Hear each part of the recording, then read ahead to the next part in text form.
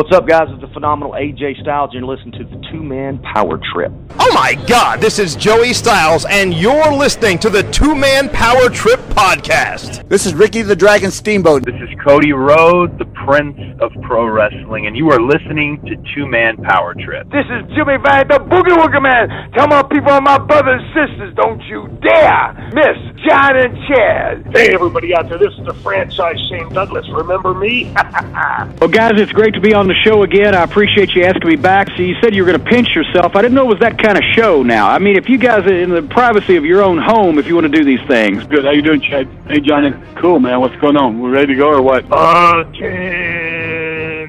Hey, man, what's up, guys? This is Homicide. Oh, that's my homie, Homicide with a big homie club. Yeah, that would be it. Hey, this is David Penzer, and this is the Two-Man Power Trip of Wrestling. Well, thank you. Hear me, fear me. I don't do many wrestling shows anymore, probably because I'm a bit ignorant. You guys probably know 10 times more than I do. Look, Mean Gene, I can't beat me. I'm the greatest of all time. And I would say that. And every kid they knew they could kick the shit out of me. Great talking to you guys. It's been your pleasure.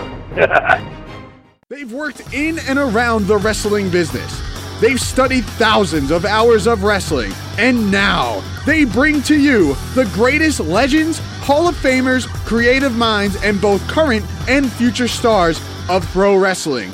They are Primetime Pod and Chad, the Two-Man Power Trip of Wrestling!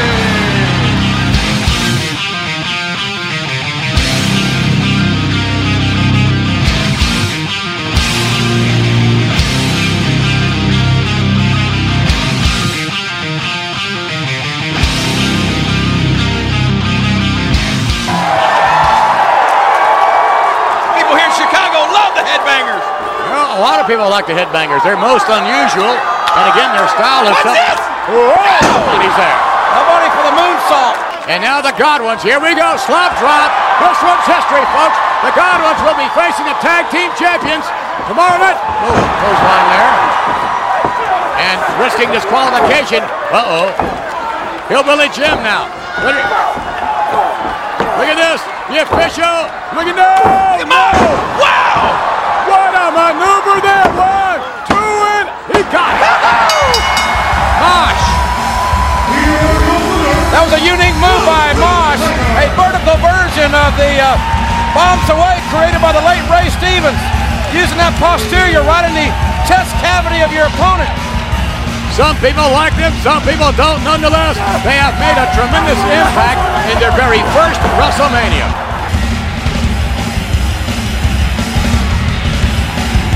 This is the Two-Man Power Trip of Wrestling, and you are listening to episode number 256 of the Two-Man Power Trip of Wrestling podcast, a podcast that's available 2 times a week wherever you get your podcasts from, whether it's iTunes or TuneIn Radio or Player FM or Google Play or my personal favorite, the Podomatic app. It's 2 times a week, Tuesday and Friday, the Two-Man Power Trip of Wrestling podcast. Hit the subscribe button and get 2 days worth of wrestling interview gold delivered right to your phone or mobile device. And we want to say today's episode is brought to you by our friends down at Primal Conflict Wrestling. And this coming Saturday night, Primal Conflict Wrestling presents Flashpoint. Live in Leesburg, Virginia. Head on over to primalconflictwrestling.com for more information and for a stacked card that features today's guest, Headbanger Mosh, and his partner, Headbanger Thrasher, otherwise known as the Headbangers, Ring of Honor's Brutal Bob Evans, and former TNA knockout Jade. All will be on the card in Leesburg, Virginia for Primal Conflict Wrestling. Again, visit primalconflictwrestling.com for more information and a little bit more about the event later on in the show. But if you didn't know by now, my name is Chad, and welcome to the Two-Man Power Trip of Wrestling. As always, I'm joined by my tag team partner, the one and only John Paz. And John, on the show today, we wrap up Headbangers Week by presenting Chaz Warrington, a.k.a. Headbanger Mosh, to complete the duo known as the Headbangers, former WWF Tag Team Champions, former NWA Tag Team Champions, and current tag team champions of the universe, as told to us by Mosh during the interview. But what can you say about Headbangers Week? It's been a lot of fun to explore a team that definitely has not gotten the due that it should from the WWE. Obviously, we detailed it pretty thoroughly with Headbanger Thrasher about their return to SmackDown this past year and how it was and what it was like and this and that. But we get the perspective now of Mosh, which is awesome. And when we can kind of complete the tag team stories by having both guys' perspectives, I absolutely love that. And Mosh is such a colorful guy, such a great storyteller, that this was just so cool to kind of tie both things together. And the thing that I really like about the Headbangers as a duo and as a team is their chemistry. And when you get these tag teams together and you want to ask them similar questions, it's really cool to sit there. Basically, you could take a pen out and kind of write the questions down and see how the answers match up. And I guess the chemistry that you have as a team is really reflected in how you answer questions, because when you get the perception of a tag team that has a great chemistry, you think that they're traveling the roads together, they're talking to each other nonstop, they're always on the same page. And maybe with the Headbangers, they go back so long together, they have such a history going through the Monster Factory together, obviously with Mosh as the student and Thrasher as the teacher, as we learned in Thrasher's episode, that these guys have known each other for so long that it must be second nature to be able to tell the same stories and just be on the same page with the answers. But John, this is why I'm so excited to get down to Leesburg this coming Saturday night and spend this time around the Headbangers and kind of get more insight into their career and maybe see what they can offer to the next generation of tag teams coming up. And as I welcome you in here, why don't you talk a little bit more about that chemistry that they have, about some of the stories that they were able to tell, and obviously a little bit more information about PCW this coming Saturday night with its huge Flashpoint event in Leesburg, Virginia. Yes, Chad, we're back at it here again at the two-man power trip of wrestling, and this time we have on the other Headbanger. Yes, like you said, that is Headbanger Mosh, and of course, we're talking PCW, Primal Conflict Wrestling, and they present Flashpoint, April 8th, Saturday in Leesburg, Virginia. So please, if you're in the area, come on by for an amazing show. PCW is one of the best indies, and if you're in the Virginia area, you know that all too well. And obviously this Saturday night in Leesburg, the Headbangers, Thrasher, and of course our guest Mosh, aka the Headbangers, will be against the Punk Rock All-Stars. And this will be the rubber match. They are one-on-one against each other, and this will settle it once and for all. Who is the best tag team in the business right now? Is it the Headbangers or is it the Punk Rock All-Stars? We'll find out Saturday night at Flashpoint. Now, we talked to Glenn, obviously, early in the week, a.k.a. Thrasher, and we went through a whole litany of things, and we talked about all the great opponents that they've had in their career. We talked about the run in USWA, ECW, Smoky Mountain, obviously mainly the WWF. But, you know, when you're talking to both guys, you always want to kind of look at it from both their perspectives and both their point of views. So when we asked Thrasher a question, we kind of, wanted to ask Mosh as well. And sometimes you expect the same answer and sometimes you don't. Well, with these two, it was great because, you get a similar answer in concept, if you will, but such a different answer, if you know what I'm saying. It's the same, but it's so different, and it was so cool to get both their perspectives on their career, on how the gimmick was started. Basically, Jim Cornette kind of giving him that Headbanger gimmick and where that really came from. So really, really cool stuff. And I like to hear from both perspectives because it's the same, like I said, but it is truly, truly different. And I like to get both sides of the spectrum there. So I love getting not only both Headbangers on the show, but both Headbangers on the show in 1 week. So it's really cool. And I really, liked to see kind of their favorite matches or their best chemistry or kind of who they really enjoyed working with, and was both guys going to give me the same answer? Did one guy kind of enjoy another tag team more than another? So obviously, we talk about the Outlaws, we talk about the Hardy Boys, we talk about the Dudleys, we talk about the Acolytes, the Blackjacks. But when we said who's the favorite team or who best chemistry, both of them kind of said it was the Godwins and how they really meshed well together. And Godwins are totally underrated tag team, and I could totally see that, and I totally agree with both of them. They seem to have a great chemistry. Sometimes, like they say, styles make fights, and styles make chemistry, and styles can really work out well as far as meshing and creating great chemistry. And for whatever reason, the Godwins and the Headbangers definitely had that great chemistry. You know, I mentioned it when we kind of did the opening for Glenn. I mentioned a bunch of teams. I talked about Furnace and LaFon, talked about this team or that team. But, I really didn't mention Owen and Bulldog. And obviously both the Headbangers mentioned it in the interview, the great chemistry that they also shared with those guys and what a great tag team Owen and the Bulldogs were.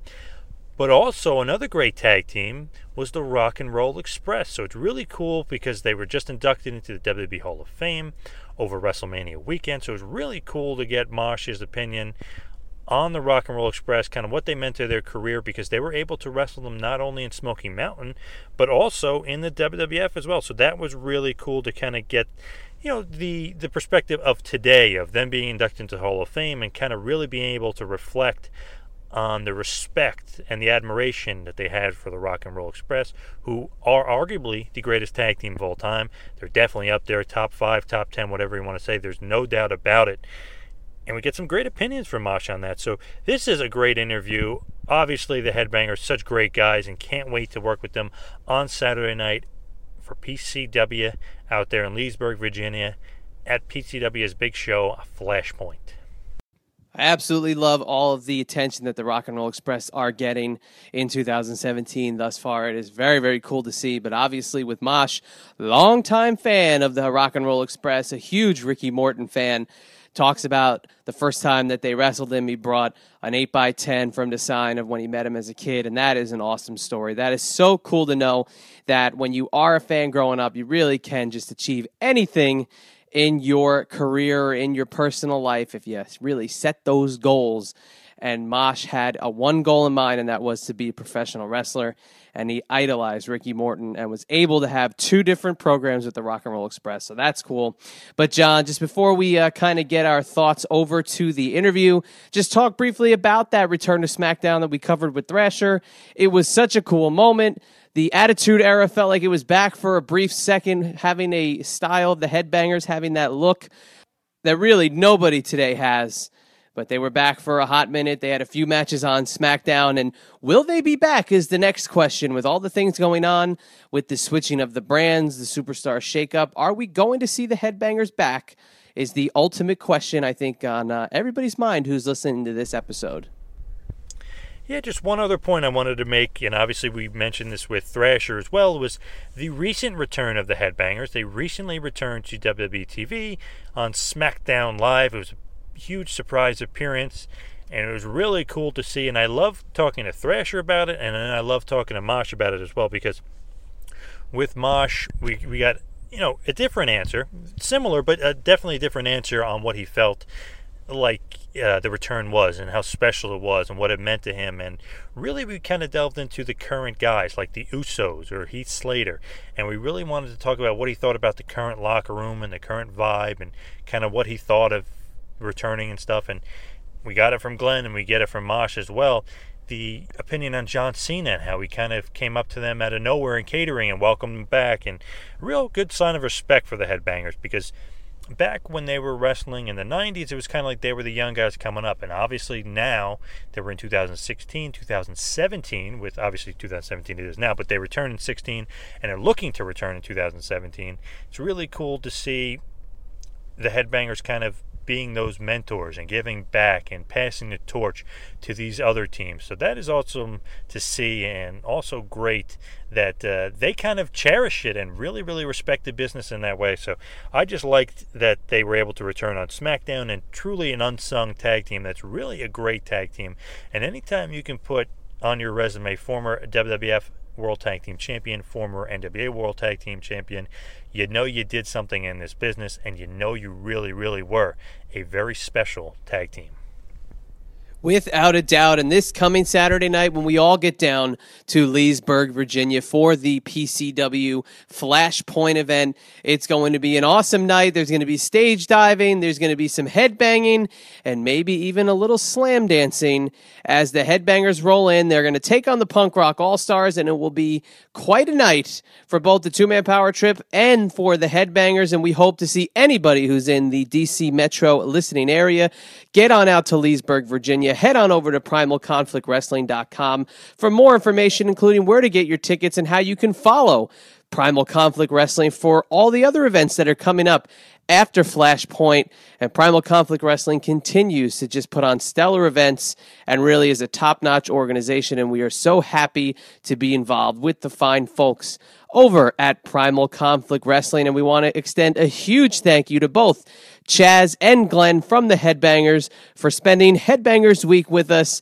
It has been a lot of fun, and hopefully make some more memories this weekend, and all the fans that'll be there in attendance will be the recipients of some very special things, courtesy of both the two-man power trip of wrestling and the Headbangers. So as the music starts to creep in, John, hit him with a little bit of two-man power trip of wrestling business and get it on over to Headbanger Mosh. And now for some TMPT business. Like us on Facebook, follow us on Twitter at 2manpowertrip and at WrestlingPal. Please visit our website, tmptofwrestling.com. That is tmptofwrestling.com. Subscribe to us on YouTube. You can also subscribe to us on iTunes. While you're on iTunes, check out the feed for some legendary episodes featuring the living legend himself, Bruno Sammartino, the late great American Dream, Dusty Rhodes, Rey Mysterio Jr., Jerry McDivitt, Brutus the Barber Beefcake, Mr. Wonderful Paul Orndorff, AJ Styles, and so many others. Also, while you're surfing the web, check out WrestlingInc.com. Yes, that is WrestlingInc.com. They are the #1 wrestling news source out there, so please check them out. Also, while on the internet, go to ProWrestlingTees.com. Yes, ProWrestlingTees.com is your superstore if you are a super fan. And you can please check out our page while you're there. You can check out Tito Santana, Paul Orndorff, Coco Beware, Magnum TA, Buff Bagwell, and so many others. Follow along with the two-man power trip of wrestling in 2017 as we hit the road and we come to a town near you. April 22nd, we hit Philadelphia, Pennsylvania at the Icons Collectors Fest. Then, May 19th and May 20th, we hit the Mid-Atlantic Wrestling Expo in Richmond, Virginia. Then, follow us to New Jersey as we hit Legends of the Ring in Monroe. So please follow along with the two-man power trip of wrestling in 2017, because you never know where we may land. And now, without any further ado, a former WWF Tag Team Champion, a former NWA Tag Team Champion. You may have known him as Beaver Cleavage, but most importantly, you probably know him as a headbanger. He is Mosh, aka Chaz Warrington. Please enjoy.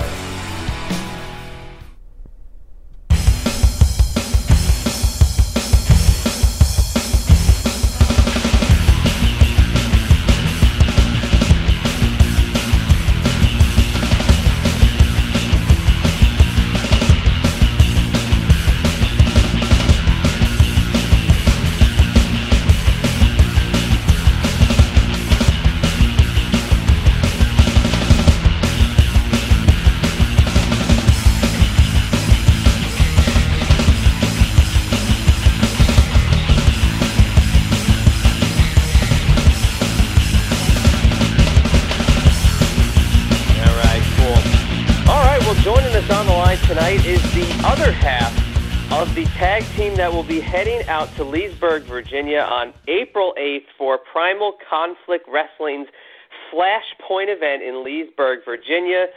Of course, if you listen to our episode with his tag team partner, you already know that he's a former NWA World Tag Team Champion and a WWF tag team champion. He's the other member of the Headbangers. He is Mosh. Thank you so much for joining the two-man power trip of wrestling. No problem. Thanks for having me. Now, let's get it right here. We are former NWA World Tag Team Champions, former WWF Tag Team Champions, and current Tag Team Champions of the universe. Been the longest-running Tag Team Champions in the history of wrestling, been Tag Team Champions of the universe since 1998. Oh, there you go. Yeah, that's definitely. I got to add that to the one sheet. I got to add that to the credentials, because how can we miss out on that? When you're a reigning champion of the universe, that's definitely something that's got to top the list. Exactly. There's been only one Tag Team Champions of the universe since 1998, and that's us. Well, the Tag Team Champions of the Universe will be heading to Leesburg, Virginia for Primal Conflict Wrestling. I think that's something that we can all say we're looking forward to. But how do you feel about coming to Leesburg, Virginia? Obviously, you're a northeastern guy by trade, but now living down in Florida. How do you feel about coming out to Virginia to face the foes of Primal Conflict Wrestling? I'm excited. I haven't been in the Virginia area in a long time, so excited to come up there, and hopefully it'll be a little bit warmer this time of year than it normally is. But I'm definitely excited to get up there and have a good time, beat some people up, meet some people. I'm not going to push in and say kiss babies, but Glenn will do anything for $1, so he may kiss your babies. Well, you talk about being Tag Team Champion of the Universe since 1998. Funny enough, I attended an independent wrestling event in 1998 while you guys were still with the WWF. It was the NWA New Jersey shows. And meeting you guys back then, it was quite the experience. So to know that I was a part of history and meeting Tag Team Champions of the Universe is pretty special. But I got to start with another universe, and I said to Glenn, this was the elephant in the room, but we got to ask you about the return to SmackDown this past year. Obviously, all the fans were loving it, the anticipation building from the first announcement. But what are your thoughts on the return to SmackDown in the WWE universe? Well, it was besides just being awesome, and tremendous. It was actually a dream come true for me, for the reason of my son will be 13 in April, and he's seen me do indie shows since he was a little kid. So to him, it's not a big deal. It's just dad. He wrestles, and that's what he does, and he's silly and goofy, and that's what he does. But the one thing I've wanted to do, it's because he's never saw it, was to be in that WWE ring. So for him to be able to see that, that to me was what made it so special.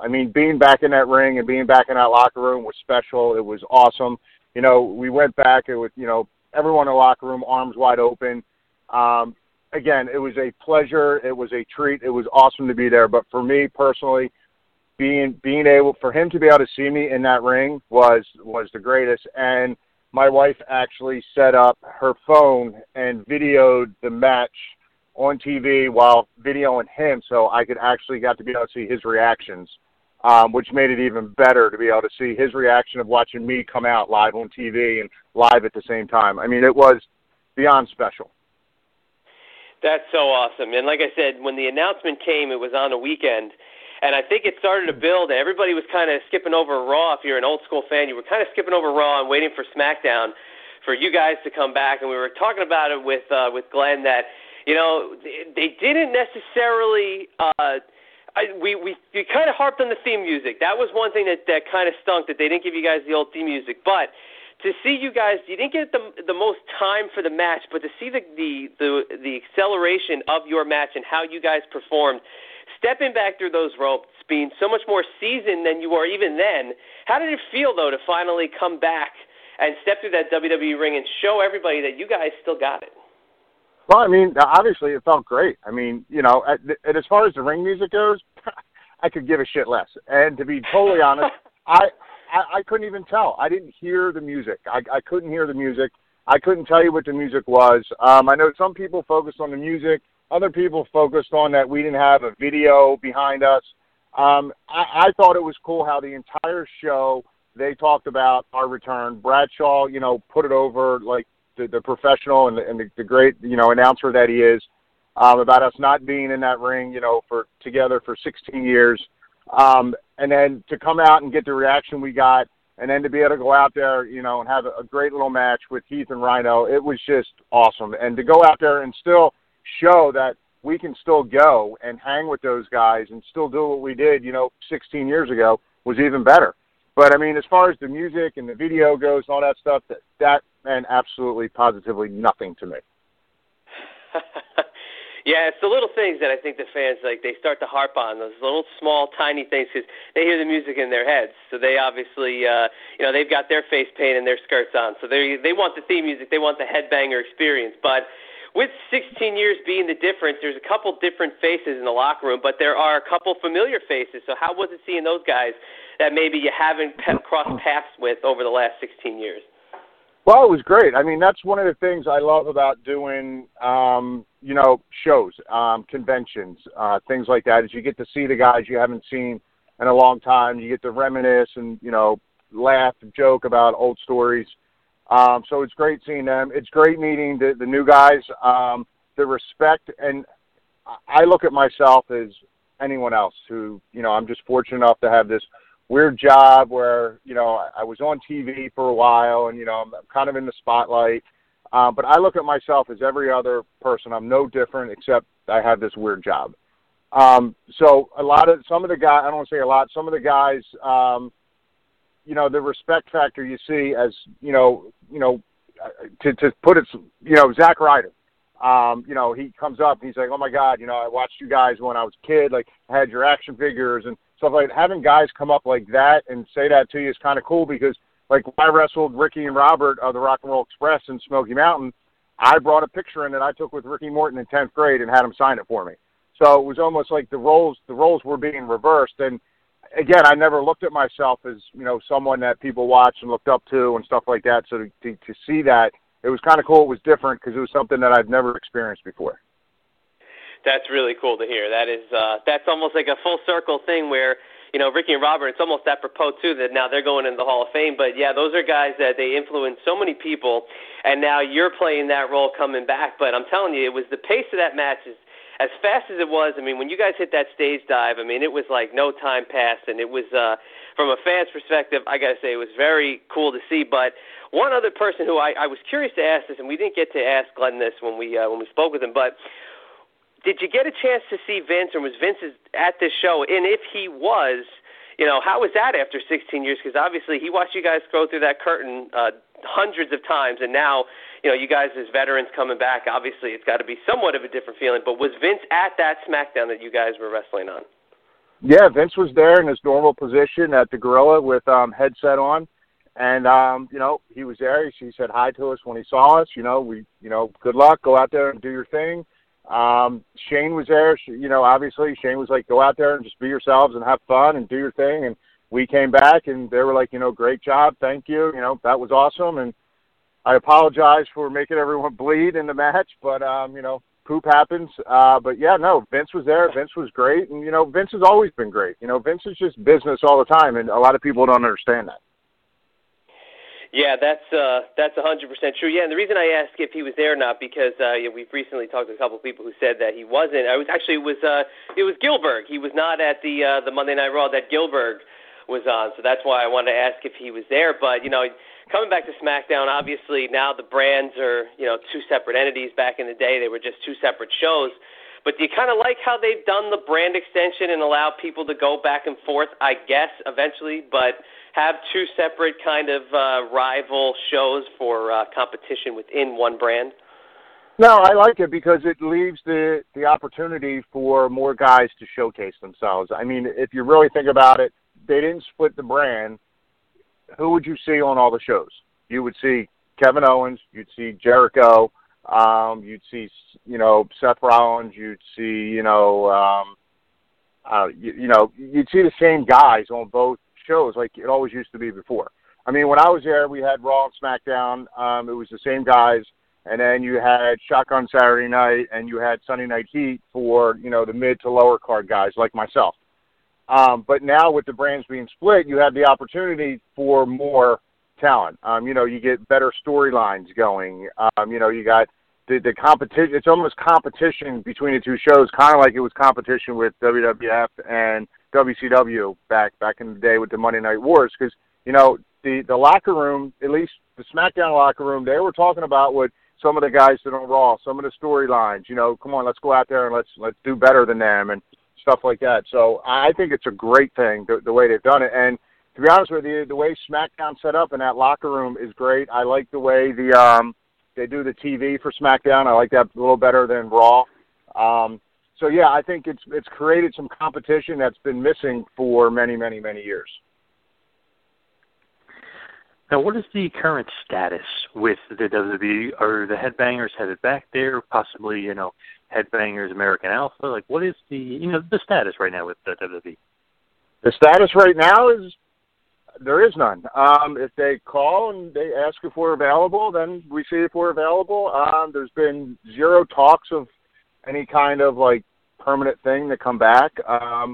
It's just they called us, and I actually got a text from Road Dogg the first time asking if we were available. And then after that, it was another text from Road Dogg, and then it was a phone call saying, hey, or then it was from Road Dogg. And then it was a call from the office the last time we were there saying, hey, they're wondering if you guys were available on Tuesday. I mean, it was left as the doors wide open. You guys did good business. You helped out the younger talent, and, is what it is.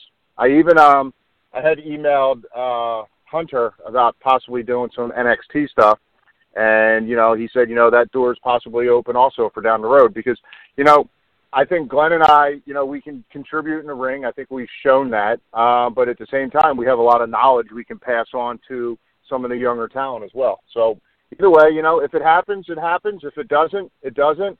I'm good with it. I'm good with what I've done. I got to do the one thing I wanted to do, which was to have my son see me in that ring one time, and he got to see it 3 times. So, I'm good. I only have one thing left on my bucket list, and that's a trip to Japan. Always something good and something to keep in that bucket list. Japan, definitely a lot of fun for a lot of wrestlers. But, we asked Glenn about the formation of the Headbangers, how you guys got together. And obviously it's going to be a complete, it's going to be somewhat of a similar answer, but it's going to be complete different because you guys had the exact opposite roles. Obviously he was kind of more the mentor, you were more the protege.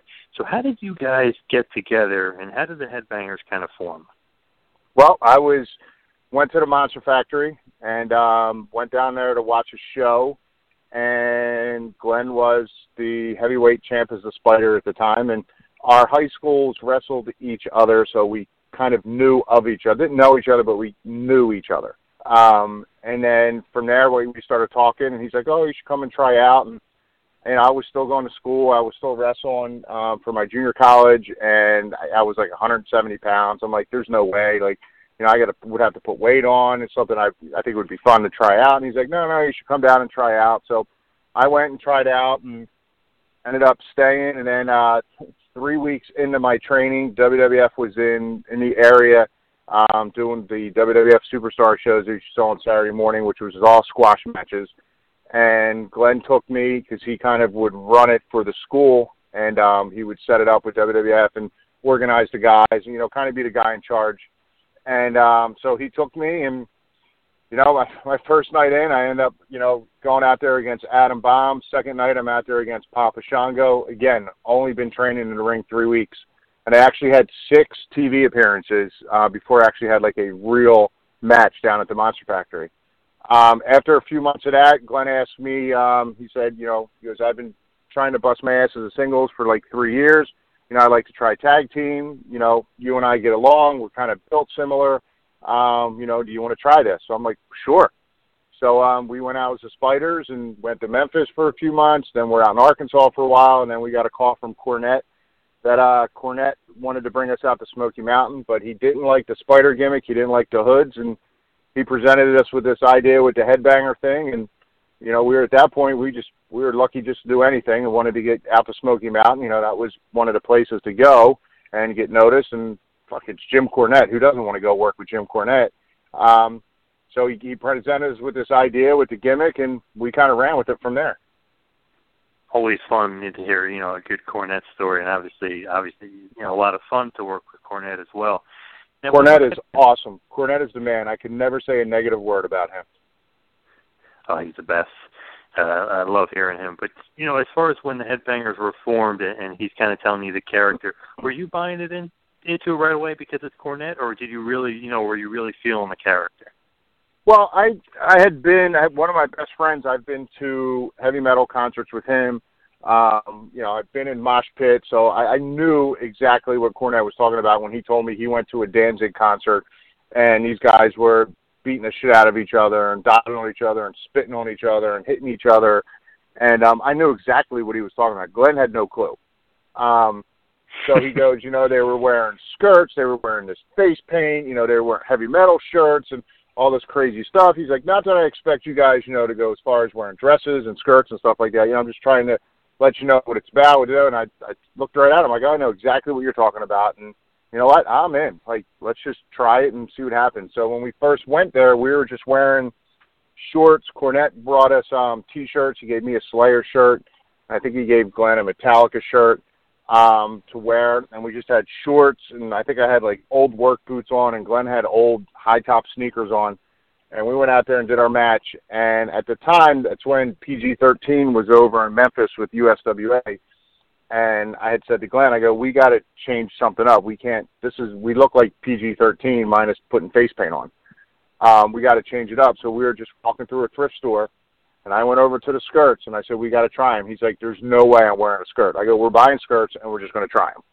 And we went out there to one night. We got so much heat from the crowd. I mean, you know, you're in the middle of, you know, Tennessee, God's country, and you got two guys in skirts with face paint on and walking around just spitting on the crowd. I mean, we were literally just walking up to people and just spitting in their face because that's what Cornette wanted us to do. And we got so much heat, Cornette came in the back and handed us each $20, and he goes, go buy more skirts. He goes, you guys are now wrestling in skirts.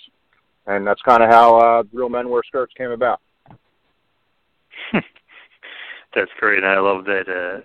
You know, he sees the heat and he loves it. And he's like, oh, you know, this is working. This is definitely something that we got to take advantage of. And I think it's cool, like you mentioned before, working with the Rock and Roll Express, and almost like full circle now, where you know, you guys come back and work with the Usos or something. It's like they get to work with a great tag team. You guys get to work with a great tag team.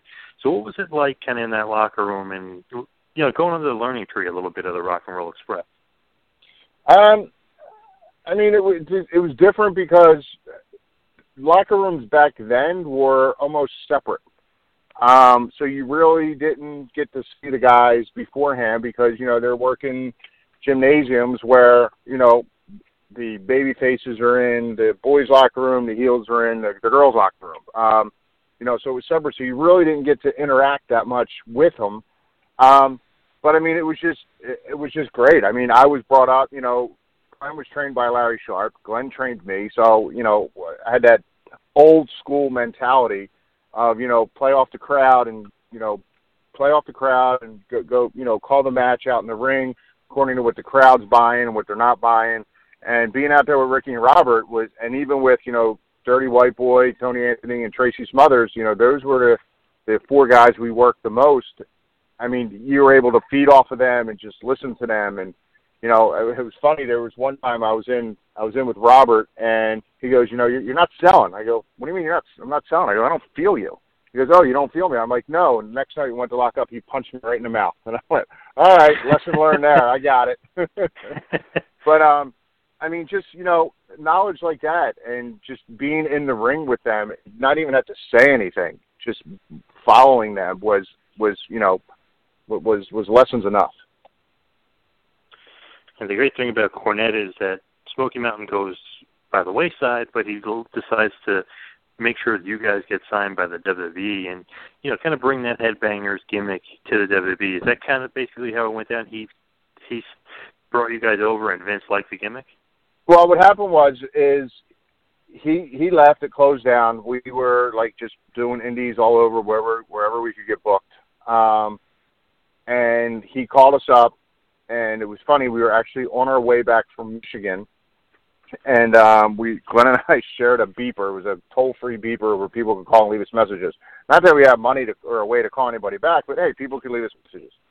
So we got a message. We pull over in West Virginia, and it's a message from Cornette. So, you know, we call Cornette back, and we're in a puddle, in West Virginia, outside in the rain on a payphone, and we call Cornette for him to tell us that, this is when they were doing the part-time contracts. And he said, hey, he goes, are you guys available on this date, WWF, we want you to come up and do TV. Well, of course, we'll make ourselves available. He goes, okay, great, because bring a pen because you're signing part-time contracts. Glenn and I in the rain danced around in a puddle in West Virginia getting that message was awesome. And what Cornette told us was he went into Vince. He caught Vince in a good mood. And today I have these two guys. I want you to look at them. Let's bring them up to TV, have them do a dark match. And Vince basically said to him, well, tell me about them. And Cornette said, well, you know who they are. They've been up here. They've done, jobs. They've done enhancement matches a lot. He goes, they come up with the spiders. And he goes, oh, yeah. He goes, I know who those two guys are. And Cornette goes, well, they have this gimmick we're doing now, the headbangers. And he goes, yeah. He goes, I know exactly what you're talking about. He goes, just sign them to the part-time deal. And that's how we got started, was part-time contracts. And obviously you guys moved up the ranks pretty quick because you guys eventually become tag team champions. Obviously you mentioned before NWA tag team champs too. But what was it like kind of getting the, the pat on the back, or like the ultimate, if you will, of winning the WWF tag team titles at that point? Well, obviously, you're at the top. You're at the pinnacle. You've made it all the way to the top. There was nothing at that point. There was nothing better. The only thing that could have even compared to it was, winning at WrestleMania, our first WrestleMania 13 in Chicago, having action figures. They're making merchandise of you. But you're known as the best tag team in the world for however many days it was. So, it's like winning the Super Bowl. It's just awesome. And you guys definitely were in there with some great tag teams. And I can remember Raw in '97, you guys wrestling LOD. And obviously, LOD doesn't go over. And obviously, eventually, you guys end up beating LOD. So it's kind of like them cementing you as like, wow, obviously Legion of Doom and Road Warriors, one of the top teams ever. When you don't lose to them and then you end up beating them, it's pretty much saying they think pretty highly of the Headbangers. That was another cool night, because that was the night that LOD made their return after being, gone for a while. We were on the road for 10 days straight doing house shows, and Glenn and I were going over every night. We're feeling pretty good about ourselves, and then we walk into the arena up there in New York, and we see our name up against LOD, and we just went, well, so that was short-lived. And then when they told us it was going to be, it was going to be a double count-out, double DQ, whatever it was, we were like, holy shit, the Road Warriors are coming back tonight, and we're not just putting them over. And then it turned funny, because after it was over, they were like, we still want to hit you after the bell rings, hit one of these with the finisher. That's when Glenn and I started arguing on who was going to take the finisher. But I won, and I got to take it, so that's all that mattered.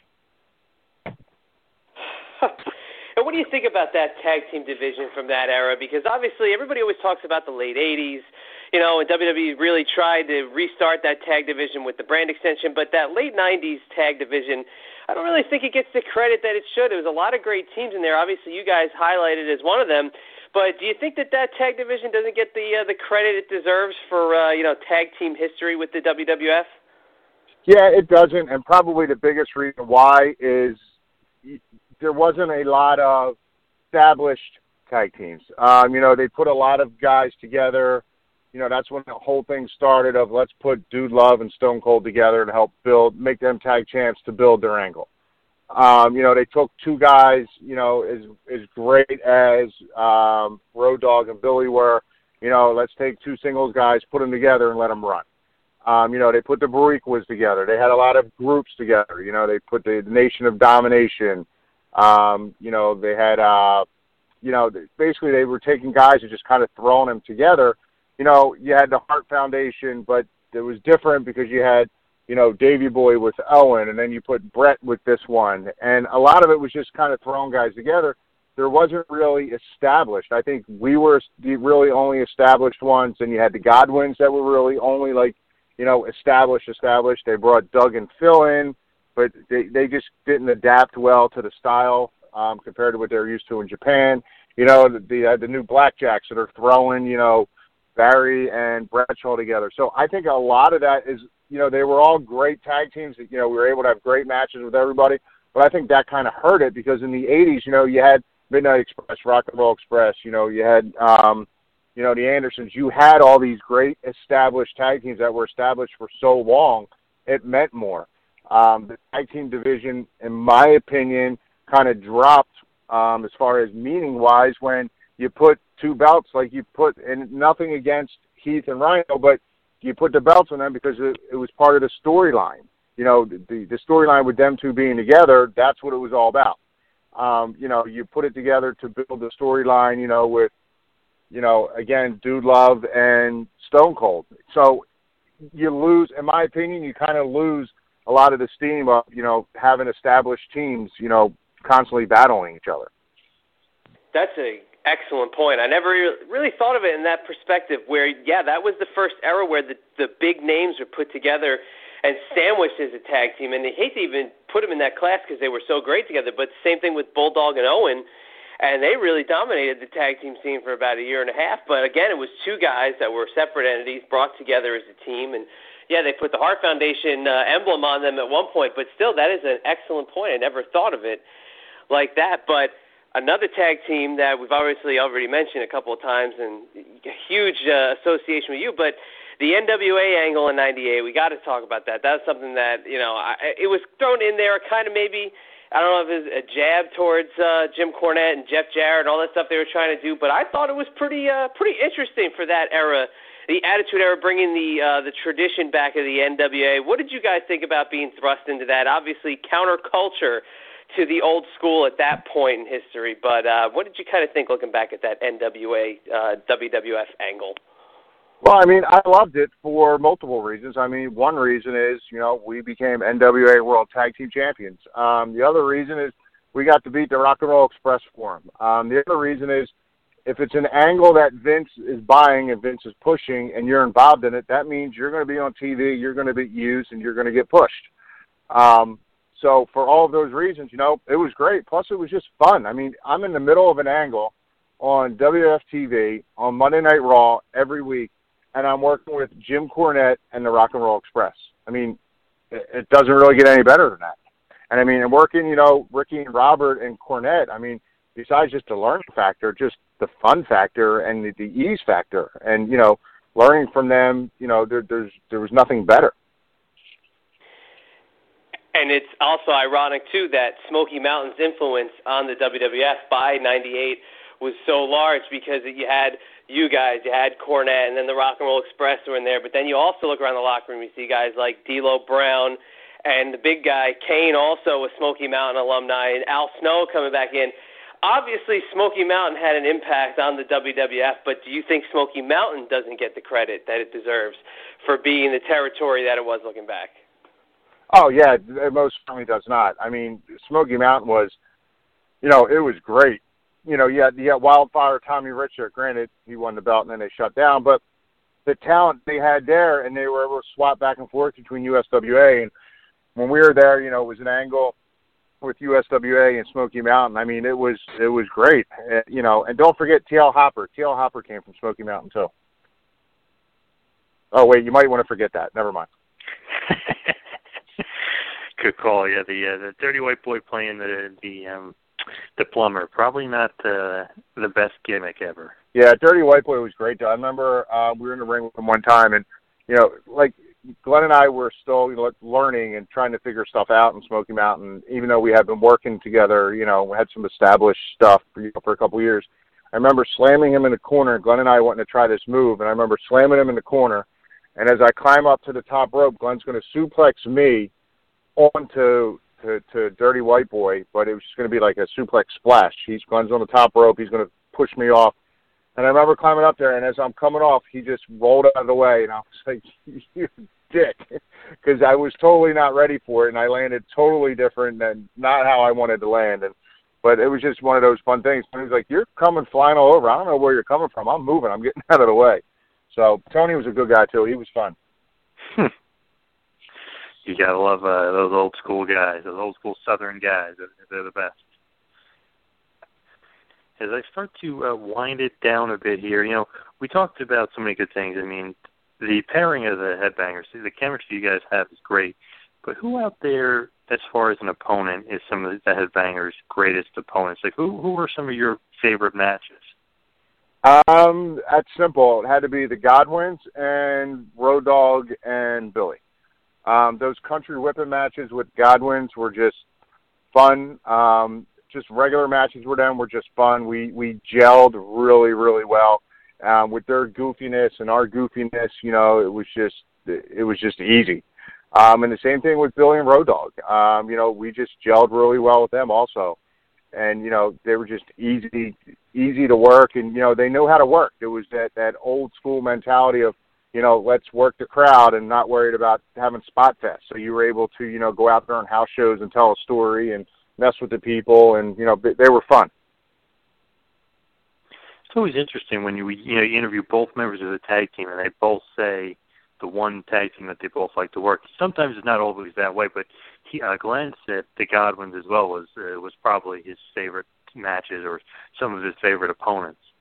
Yeah, he didn't like working Billy and Road Dogg because he said he was always sore and beat up after that, but that never happened to me, so I don't know.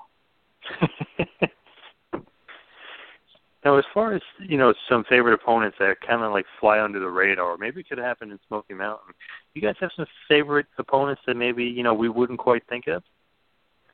And Smoky Mountain? Yeah, I don't know. It was kind of the same guys we worked. It was, you know, it was either Tracy and Dirty White Boy or Rock and Roll, or just a couple guys they would throw together here and there. So it was basically the same guys there that we worked every night. Now, you guys were also, Glenn was kind of talking about it, and we didn't know this, which is interesting. You guys had an undefeated run for a while as the Sisters of Love. You were doing that interesting gimmick, kind of dressed up almost like nuns. Yeah, the Sisters of Love, they're still undefeated. And you know who else is still undefeated? Beaver Cleavage. He's still undefeated also. Oh, no way. Didn't even realize that. Still undefeated. They both had one match, both undefeated.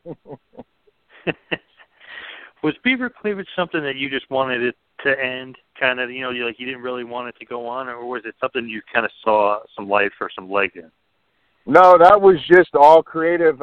When they started doing the Beaver Cleavage thing, that's when, right after Owen's accident, Sable was suing for sexual harassment and all this other stuff. So I think they were just kind of reeling things back in, because where that was going with Beaver Cleavage was going, it was going somewhere where there was no coming back from. Is where they were going with that. They were going to full on insinuate I was having sex with my mother, which I was fine with. I mean, there I am in the ring every night, burying my head in boobies. I mean, who can complain about that? It was definitely only kind of fitting for the Attitude Era. It was definitely, you know, it was kind of just perfect with that world and that point in WWE, and kind of, you know, a little sad to see the Beaver Cleavage undefeated streak, not really end, but kind of end on its own volition.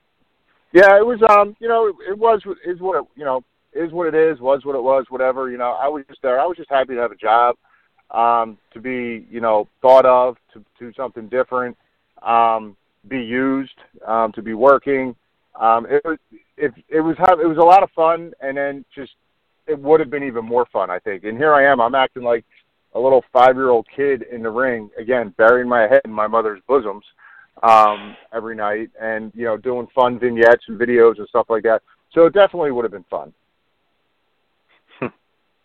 Now, as far as the Headbangers are concerned, I know you said you definitely want to get to Japan and work in Japan, but is there a dream match out there for the Headbangers, something to kind of check off the old list, or maybe even the team that doesn't, not around anymore, maybe somebody passed away or something, but would there ever be a dream match for the Headbangers out there?